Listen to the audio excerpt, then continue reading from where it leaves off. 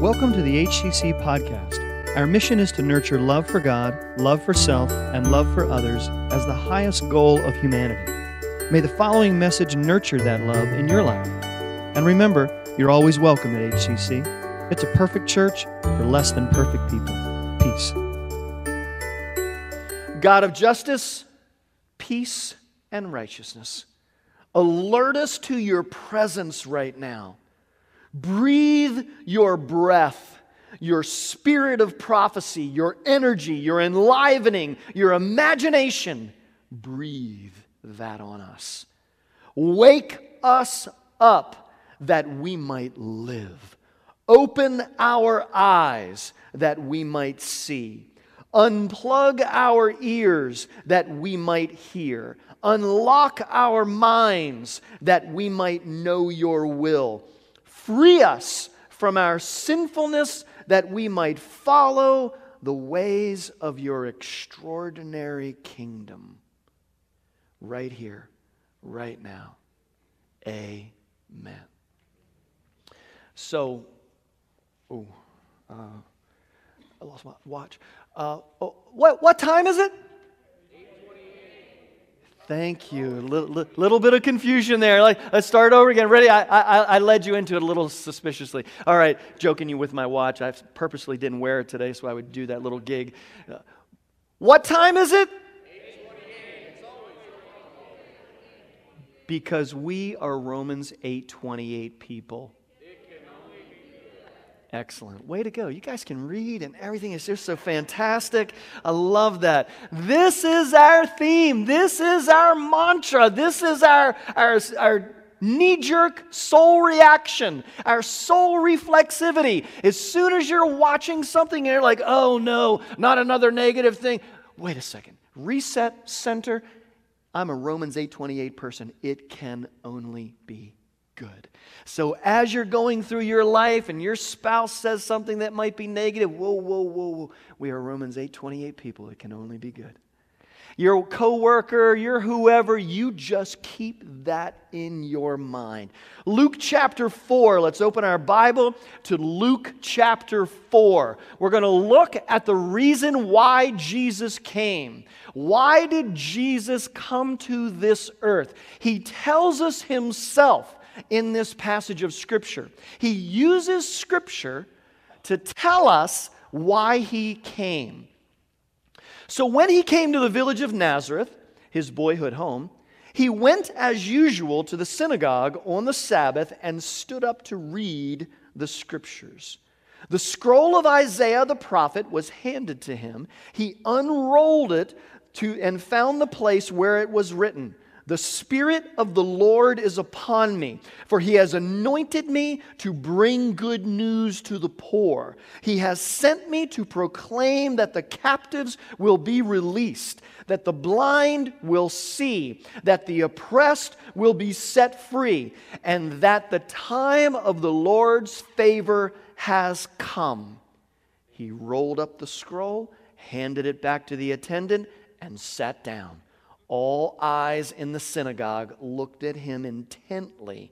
Then he began to speak to them. "The scripture you've just heard has been fulfilled this very day." Now, that was an incredibly radical statement. Isaiah 61 is a prophetic expression of the coming of the Messiah. Everyone in the room knew that. They all were very familiar. They were Jews. They had been raised in the Torah and all of the prophets. They knew what he was doing. And that's why they were all hush and they were staring at him and saying, "You better not. Don't you do it. No, don't." They were wondering whether he would actually say these words, "Today, these scriptures are fulfilled in your hearing." And what he's basically saying is, I am the Messiah, and I've come to do these things. Now, when you look at that passage of Scripture, especially the highlighted part, He has sent me to proclaim to the captives be released, to set at liberty those that are oppressed, to renew the sight of the blind, to free the poor from poverty. Has that all happened? Is that completely done? absolutely finished? So what he's saying is, I am the agency for all of these things to happen. In me is the power and the impetus and the ability and the calling to reach out and engage these things to get done. He is saying they are already fulfilled in me. However, in part in the earth. One day they will be fulfilled in full, but right now, in part. But he is saying he is the ultimate fulfillment of all of these things. That's what he came to do. Jesus came for that purpose. And I believe, and I'm assuming you believe, that what I preached all last year is true. Last year I started preaching from Colossians chapter 1 verse 27, and I preached about the secret of life. It's OxyClean, right? Gets all the stains out. Or it's the new keto diet or whatever. Everybody's got a secret of life out there. Everybody's hawking a secret of life.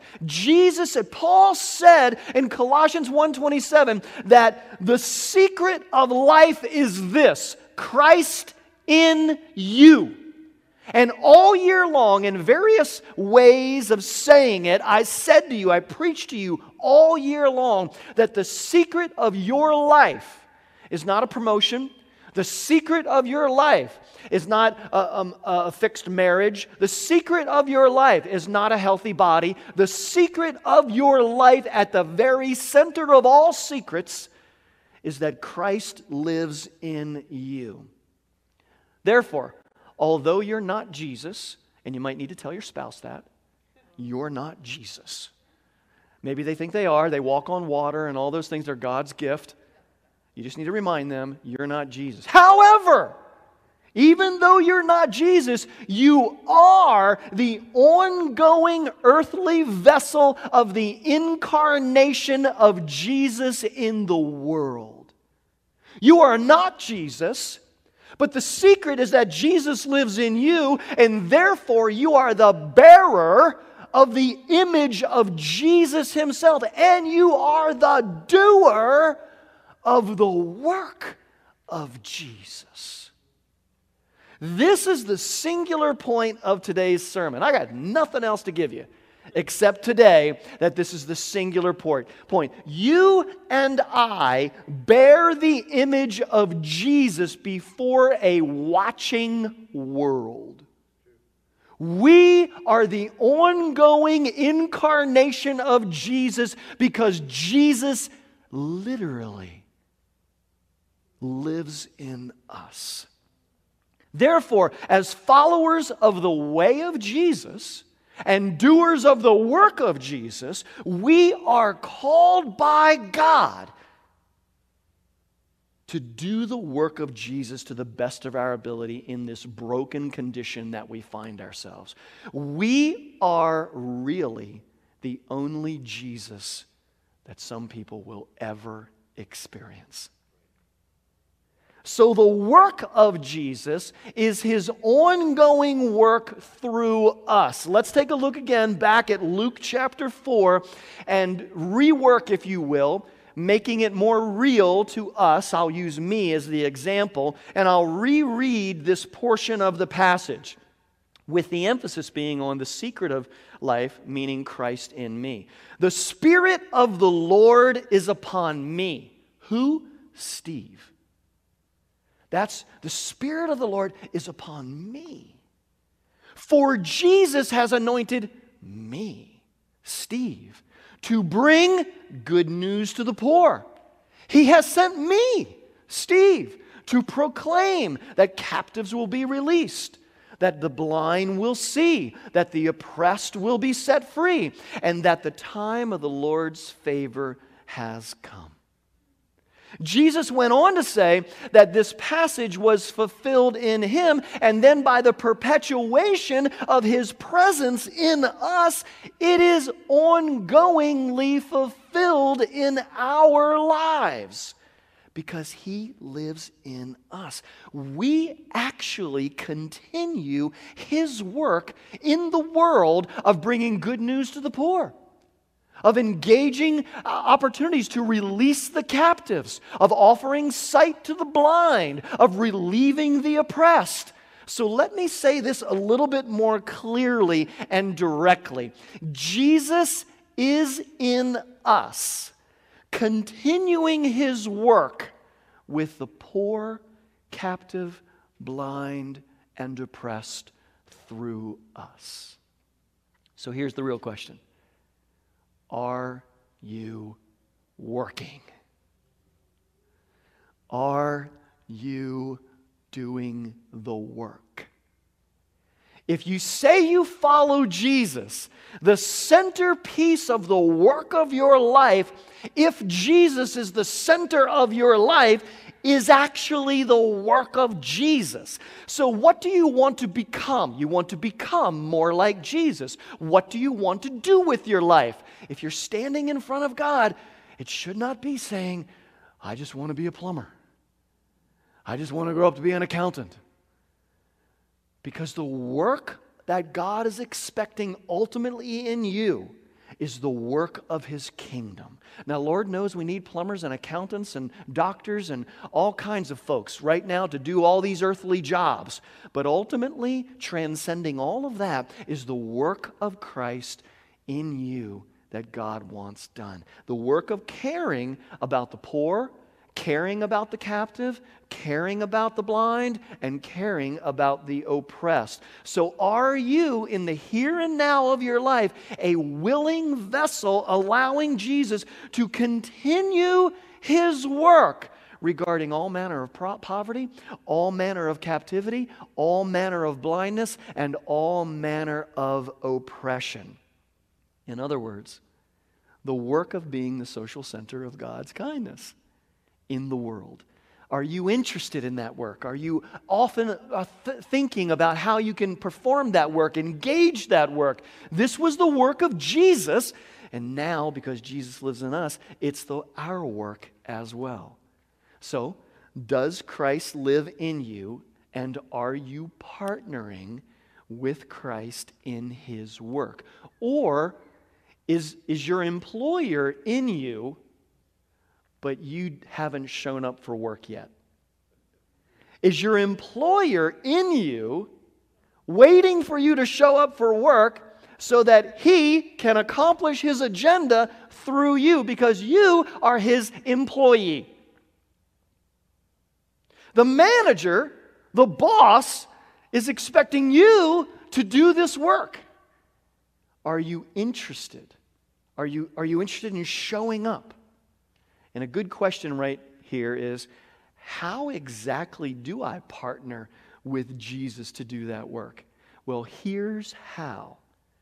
Ask God, your boss, your employer, Kingdom of God wise, to open your eyes to how you can serve the poor, the captive, the blind, and the oppressed. Just simply open yourself to that ideal. Listen, look, and act on God's direction for you. I don't need to tell you, hey, help us out with City of Refuge engagement. I don't need to tell you, hey, help us out with our prayer initiative. Help us out with our food pantry. Be engaged in this or that. All of those things are available. Just simply open yourself to doing the work that Christ came to do in you in the world. And as the lead pastor of this particular soul family, I often wonder, if I'm actually the sub-manager here, and all of you are, quote, employees of the church, you're the labor force of the church, and I'm supposedly the supervisor of this local church, then how well are we doing accomplishing the work of Jesus as the church in the world? Now, when I look at those four things, whether it's poor or blind or captive or oppressed, I think that we can do a much better job with regard to the captive piece.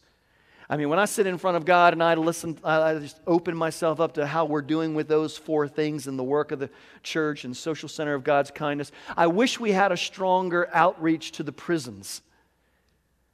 The prisons of crime, the prisons of poor living, the prisons of addiction. And I'm praying about how we can do better as a community church in those areas. I'd like us to be stronger for Jesus in the captivity piece. However, when I think of the other three things, I really, sitting in front of God, believe we're doing pretty good. We're actually doing pretty good. The poverty piece, I think about the food pantry on Fridays. I think about our benevolence ministries. I think about our backpacks of love. I think about our Nicaragua clean water initiatives and other initiatives. I think about our senior center outreaches. I think about our city of refuge partnership. We're doing pretty good with the poverty piece. I love that. You can be involved in all of those things. I think about the blindness piece. Jesus was talking about blindness in all these different manners. All our indirect and direct evangelism events that are attempting to enlighten people of their status spiritually, all of the things we're doing in our ongoing connection groups and our growth groups are all an attempt to help people get a clearer vision of the life that Jesus calls them to live.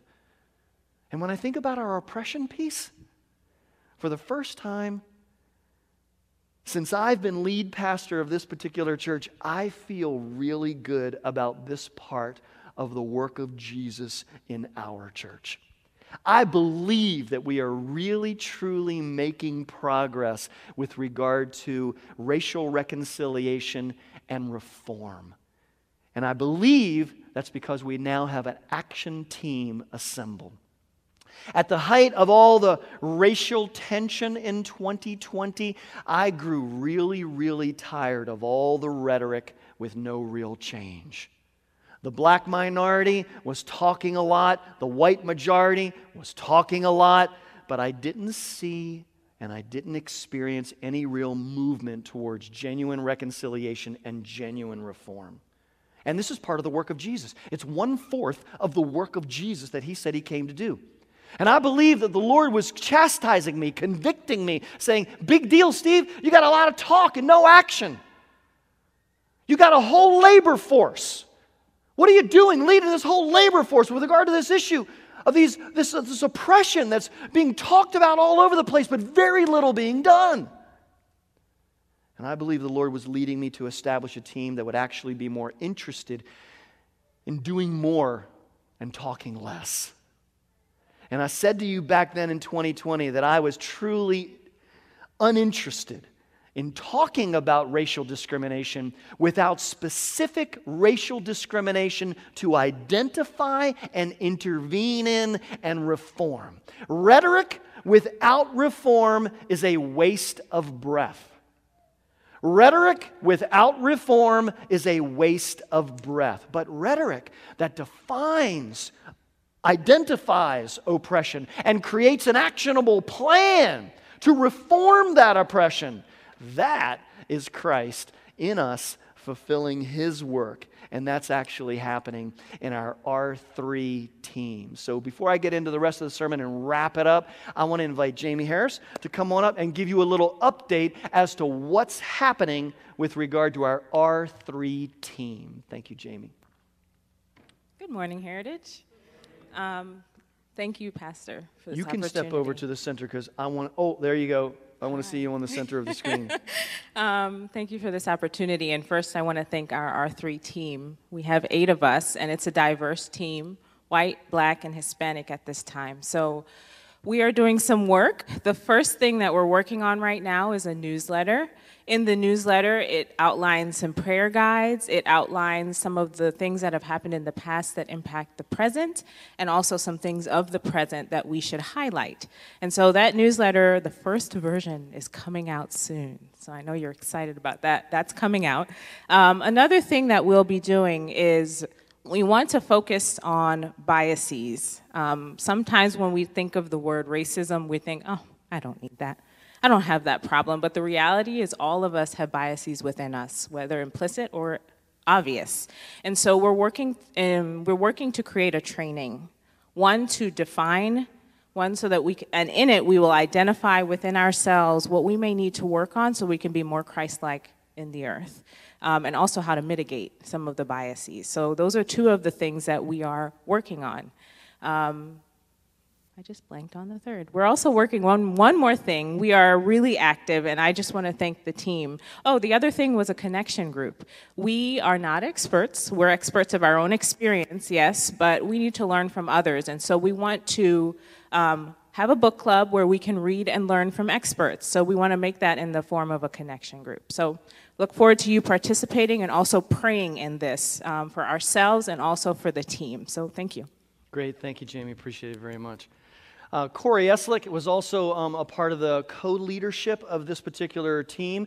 Corey has gotten a new job now, and so he's been kind of cut out of being available to that, and we're really sad about that loss in our leadership, but Jamie's doing a fabulous job, and I am super proud of that experience. So when I think about being pleased about 2020 and being pleased about actually intervening in 25% of the work of Jesus he said he came to do, I am so very happy about this. And I must say that my implicit bias has become very, very real to me in the last 2 weeks. The first week, it was a very joyous bias when the Steelers lost. Yep, growing up here, I grew up here. I cannot like the Steelers. I'm not allowed. That's an implicit bias of me growing up here. And then, of course, last night, I have a very negative bias towards Buffalo.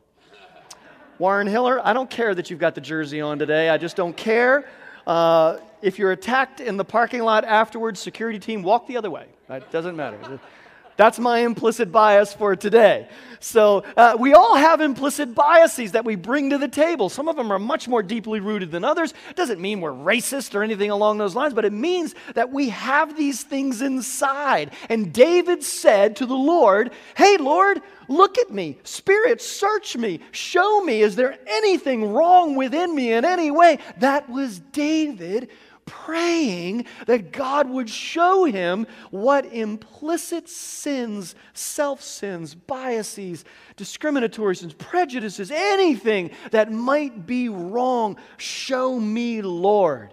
And so this week, I just chose that quarter, that 25% of what Jesus said he came to do, that oppression piece. And leveraging this holiday weekend of MLK Day tomorrow invites us to consider human equality very briefly, but very incisively. Does it not still amaze you that it was only 57 years ago, that America enacted a law that said that black folks were equally human to white folks? 57 years ago, that's it. That we finally came up with a law, an act that said that black folks are equally human and can share water fountains and ride buses and things like that and live in the same places. And by law, that's just amazing. It was just 57 years ago. So when Jesus says, "I came to live in you and work through you to identify and relieve oppression," He's going to do it in a total holistic way. We are called to do it for Him in every little way we can, in our relationships, in our marriages, in our families, in our neighborhoods, in our schools, in our HOAs, and looking for opportunity to figure out, identify oppressive things and relieve that oppression. We are doing the work of Jesus. Let's just work through quickly several scriptures that contextualize this understanding of Luke 4. Genesis chapter 1, starting with verse 26. "Then God said, 'Let us make human beings in our image, to be like us. They will reign over the fish of the sea, the birds of the sky, the livestock, all the wild animals of the earth, and the small animals that scurry along the ground.' So God created human beings in His own image. In the image of God, He created them. Male and female, He created them. Then God blessed them and said to them, 'Be fruitful and multiply, fill the earth and govern it. Reign over the fish of the sea, the birds in the sky, and the animals and all that scurry along the ground.'" It's very interesting there in that passage what's not present. And what's not present is the Lord saying, subjugate certain people groups and rule over them. He didn't say rule over any other human beings. Equally, rule over the earth. All of you. All of you human beings. I'm creating human beings. And all of you have this responsibility to rule and govern the earth and be fruitful and multiply it and fill it with my will and my ways. I am your authority. All of you equally subjugate the earth. Animals, land, vegetables, trees. You do it all equally. Nothing's in here about conquering certain people groups and ruling over them. We all have the same origination and we all have the same mandate. We're all come from God and we all are called by God to, in equity, rule and supervise the affairs of the earth. That's what we're called to do. And some might say, well, after Genesis 3, things changed. Yes, things changed dramatically, but the reality is our mandate from God has never changed. God has never said, oh, by the way, I don't want you to hold you to Genesis 1, 26 through 28 anymore. He calls us to continue that mandate. And we as Christians, with Christ living in us, Christ came to renew that mandate in us, for us to rise up, engage politics, engage community service, engage your neighborhood association, engage your family, engage your spouse in managing equitably the affairs of the earth and the world. Acts 17:24, what a beautiful passage of Scripture. He's speaking to these folks who are imagining all kinds of hierarchy in the Godhead. And he says to these people, and these people are thinking all kinds of hierarchy in the world as well, by the way. He is the God who made the world and everything in it. 26, from one man, person, human being, he created all the nations throughout the whole earth. This was absolutely earth-shattering to those folks, because the Greeks believed that they were the supreme human beings of all the earth.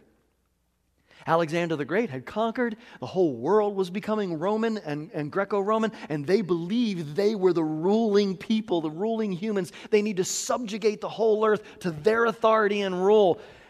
And Paul was simply reminding them that this actually is not the will of God for the world. The will of God is that we all live in harmony. Originally, all humans were created equally and perfectly so in God's sight. However, Genesis 3, we're all familiar with, all humans equally failed in God's sight as well. Are you more perfect than me? Are you more perfect than your spouse? Careful. That's a dangerous thought. When we start creating a hierarchy of value and perfection and better than others, this is dangerous. Romans 3:23, for everyone has sinned. What does that mean?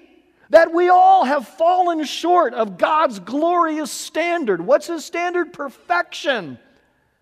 And none of us measure up. What's the standard? Jesus is the standard. If you can say, I live exactly like Jesus and I am just like Jesus, then perhaps you measure up. But all of us have fallen short of the glorious standard of Jesus. I often use this illustration. I really like it. If you were to stand me, Michael Phelps, Greta Garbo, and Kobe Bryant or anybody else, living or dead, on the beach in California, and say, okay, all four of you swim to Hawaii. Just because Michael Phelps makes it a little bit further than me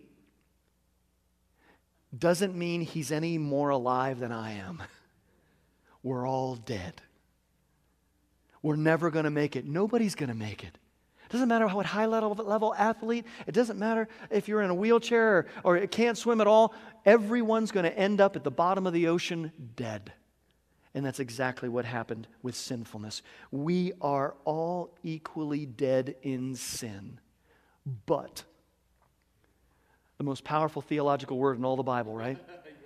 B-U-T. But. John 1:12.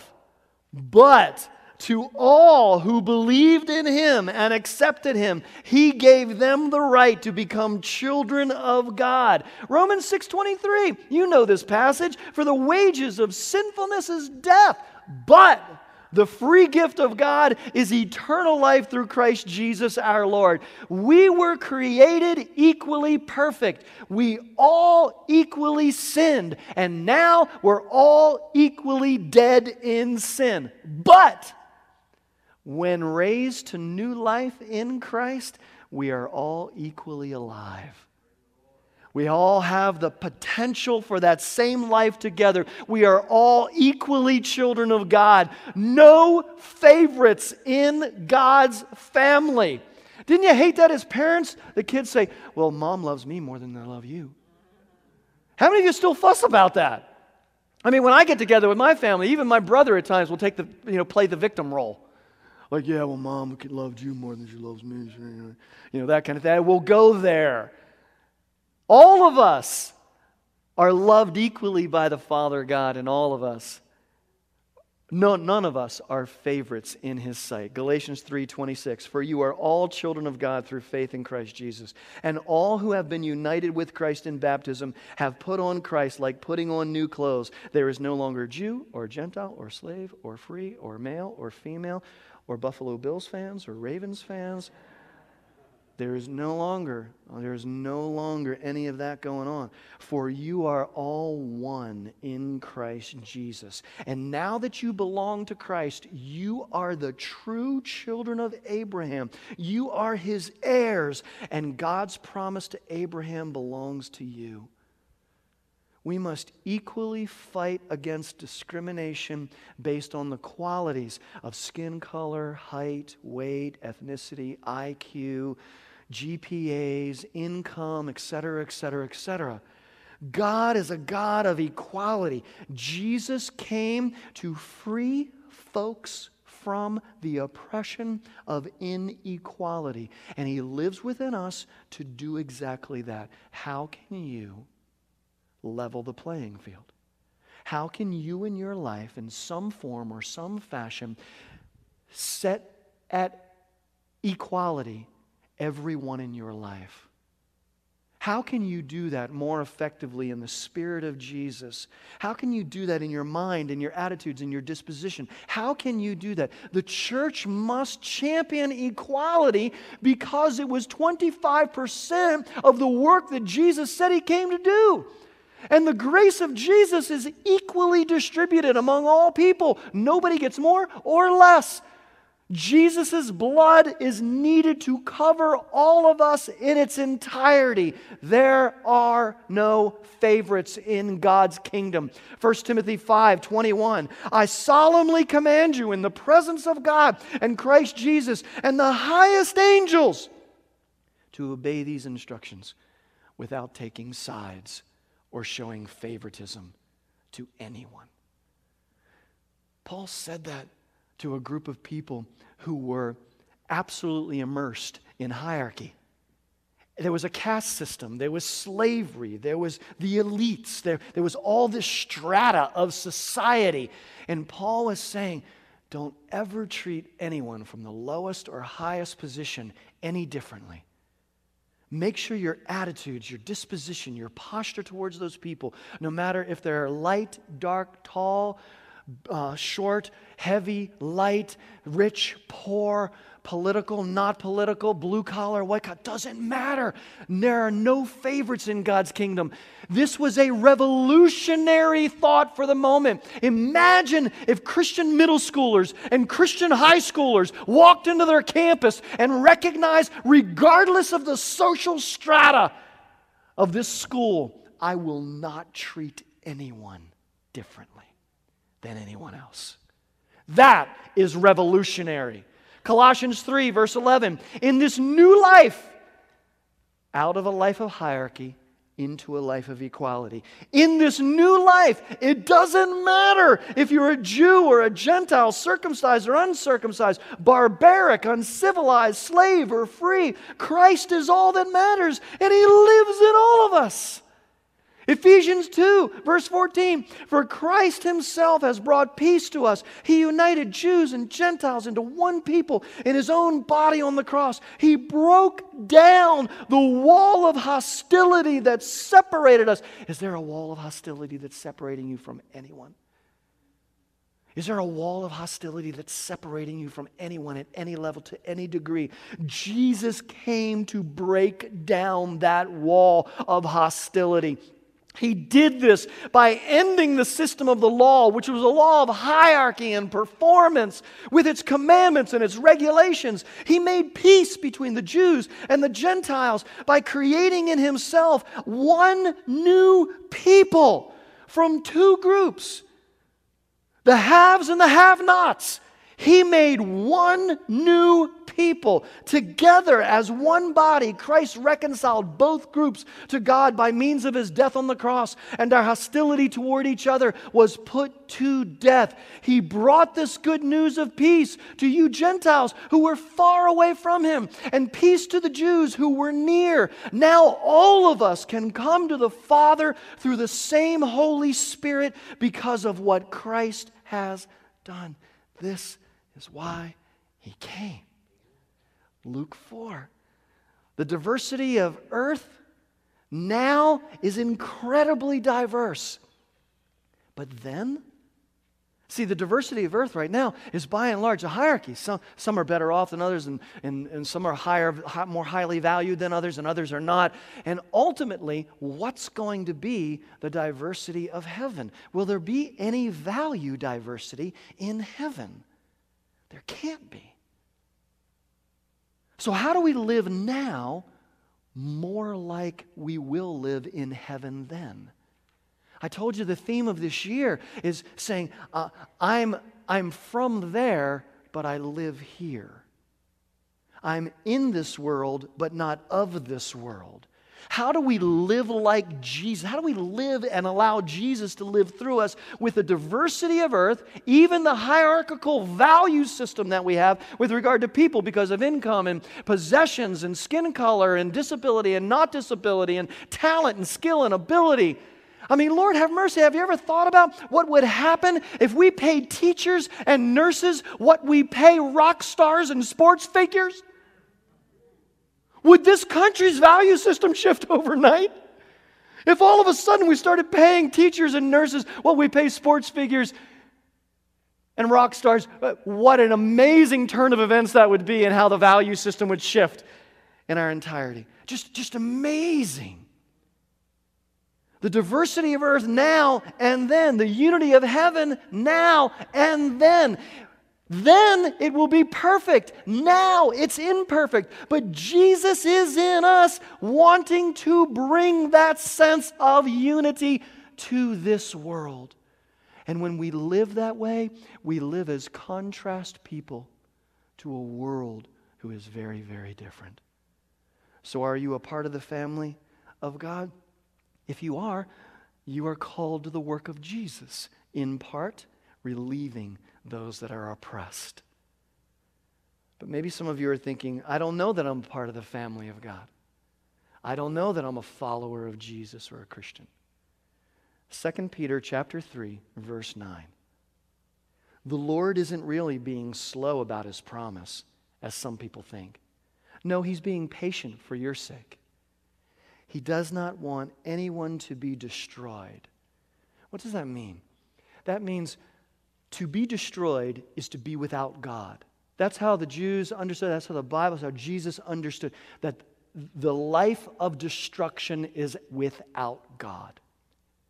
But a life of heaven and construction is with God. What he's saying, I don't want anyone to live without God, but wants everyone to repent of living without God and become a child of God. Romans 10, how do you do this? What do I do? How do I sign up? Romans 10, for it is by believing in your heart that you are made right with God, and it is by openly declaring your faith that you are saved. As the Scripture tells us, anyone who trusts in him will never be disgraced. Jew, Gentile, male, female, tall, short, white, black, white collar, blue collar, doesn't matter. all are the same in this respect. They have the same Lord who gives generously to all who call on him. For everyone who calls on the name of the Lord will be saved. Everyone. Today, right now, Jesus is still offering sight to the blind. He is still offering relief from captivity, the captivity of sinfulness. He is still inviting you out of the poverty of soul that you've been living in and into the richness of God. And He is inviting you to drop the chains of oppression and come into the soul family of equity in a way that is joyous and powerful and rich. Would you pray with me if you're interested in that? Just own these words. Say to God, I haven't been living with you, God. I've been living without you. I haven't been interested in your ways because I've been living so devotedly to my ways. Right now, I want to live with you. I want you to give me the secret of life, which is Christ living in me. I repent, I turn away from my former way of living without you. And I turn myself towards a life of living with you. So right now, God, enter into my life and heart and help me to live and to work with you. To be sensitive to the poor, the blind, the captive, the oppressed. And to live in a way that as you have set me free, as you have granted me riches beyond measure, as you have released me from oppression, as you have given me sight to my soul, I want to take all of these things into the world and offer them to others. In Jesus' name I pray. Amen. And amen. Would you stand with me? I want to encourage you to check back in next week. We're starting a new series next week. I am, that means we are, starting a new series next week on the kingdom of God. What does it mean to live in the kingdom of God? In fact, when we first see Jesus in the Gospels, He comes preaching the kingdom of God.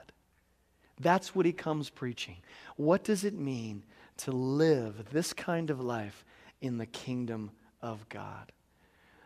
For you that are watching the stream right now, I want to encourage you that as we enter into singing this song, this really beautiful classic song that really speaks of what we want the world to see as contrast people, I want to invite you, if right now online you want to drop over and click that link in the comment section and submit a prayer request, you're welcome to do that. We're going to do that here in person in just a moment.